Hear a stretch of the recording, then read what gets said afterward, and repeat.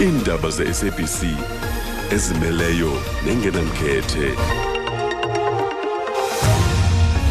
Ezintendeza phambili kule yure, iDA ifuna iPalamente isebenze ngokupheleleyo ku-level 1.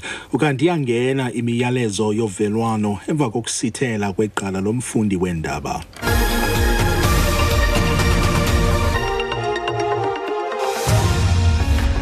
Iindaba ze-SABC True FM nezifundelwa ngusiseko Kondile Mandibulise. Umbutho we-Democratic Alliance ufuna iPalamente ibuyele enkomeni ngokupheleleyo ukususela namhlanje njengoko ilizwe lingena kwisigaba sokuqala se-lockdown. Lo mbutho uthi le ndlu kuza kufuneka imisele imiqathango yokhuseleko engqamene ne-COVID-19 ukuze iphinde iqalise imisebenzi yowiso-mthetho.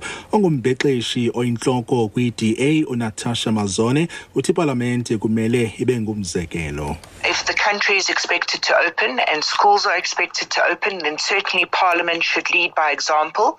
Following all COVID protocol, Parliament should show the country exactly how one can operate in the time of a COVID pandemic by following all necessary safety protocols and disinfection protocols. But certainly Parliament needs to hold the executive to account, needs to show the country that we are operational and running, and needs to lead by example. Imanyano yotitshala inathu imemelele isebe lemfundo esiseko ukuba liqwalasele ukubagcina ootitshala bethutyana de kube sekupheleni konyaka.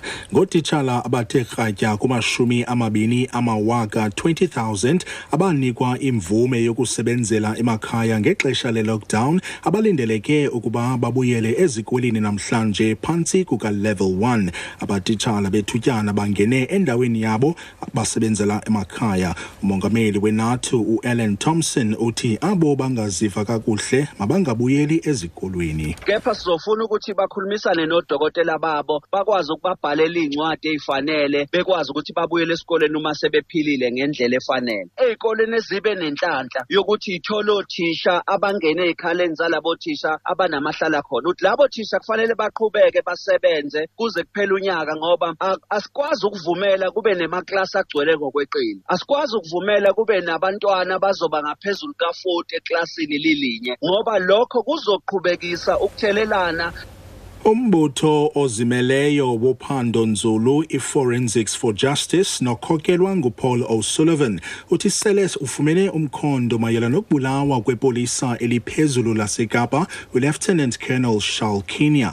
Umbutho ubonelela ngembuyekezo ye-1 million yeerandi ngeenkcukacha ezinokukhokelela ekubanjeni kwabenzi bobubi kwesisehlo. uKinia nobengumphandi ophezulu webutho elijongene namaqela onqevu udutyulwe phambi ekhaya lakhe eBishop Lavis kwi-Cape Flats ngolwesihlanu.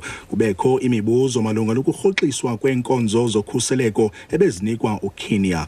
O'Sullivan uthi abo bafuna ukubinza kule mbuyekezo bangandwendwela iwebsite yabo. Forensics for Justice recognise that the trouble in the Western Cape, criminal gangs and mafia syndicates, if left to continue, will bring South Africa to its knees. We also recognise that Shalkinia was a hard-working, honest cop that was just doing his job. We have therefore taken the decision to issue a 1 million rand in cash reward for information that leads to the arrest and conviction of the person or persons who arranged the murder of Shalkinia. And we want all South Africans to stand with us to ensure that justice prevails.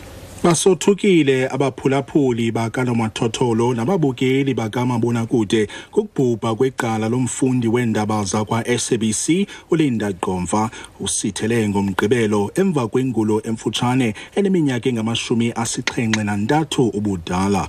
Umama uGqomva waqala njengomsasazi wenkqubo yabantwana eRadio Bantu eyatshintsha yaba yiRadio Xhosa eQonce eMpuma Koloni esebenza nabanye abasasazi bokuqala abangamanina abafana Barbara Tsotsobe. Kamva wafundisa kwizikolo eGauteng ngaphambi kokuvela kumabonakude njengomfundi weendaba zesiXhosa kwi-SABC.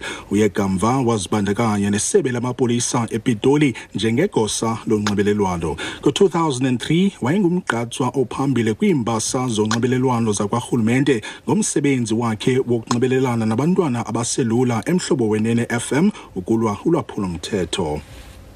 Xa sijonga kwiimarike zezimali, irandi irhweba nge-16.26 kwidola yasemelika, 21.8 cents kwiponti, ze ibe yi-19.31 cents xa ithelekiswa neeuro. Ngelo hlobo sifikelele esiphelweni iindaba zale iyure, ukanti masinikhumbuze ngenqaku ebeliphambili. I-DA ifuna iPalamente ibuyele enkomeni ngokupheleleyo ukususela namhlanje njengoko uMzantsi Afrika ungena kwisigaba sokuqala se-lockdown. Elam igama kusiseko Kondile, masibine sidibane ngecala emva kweyure.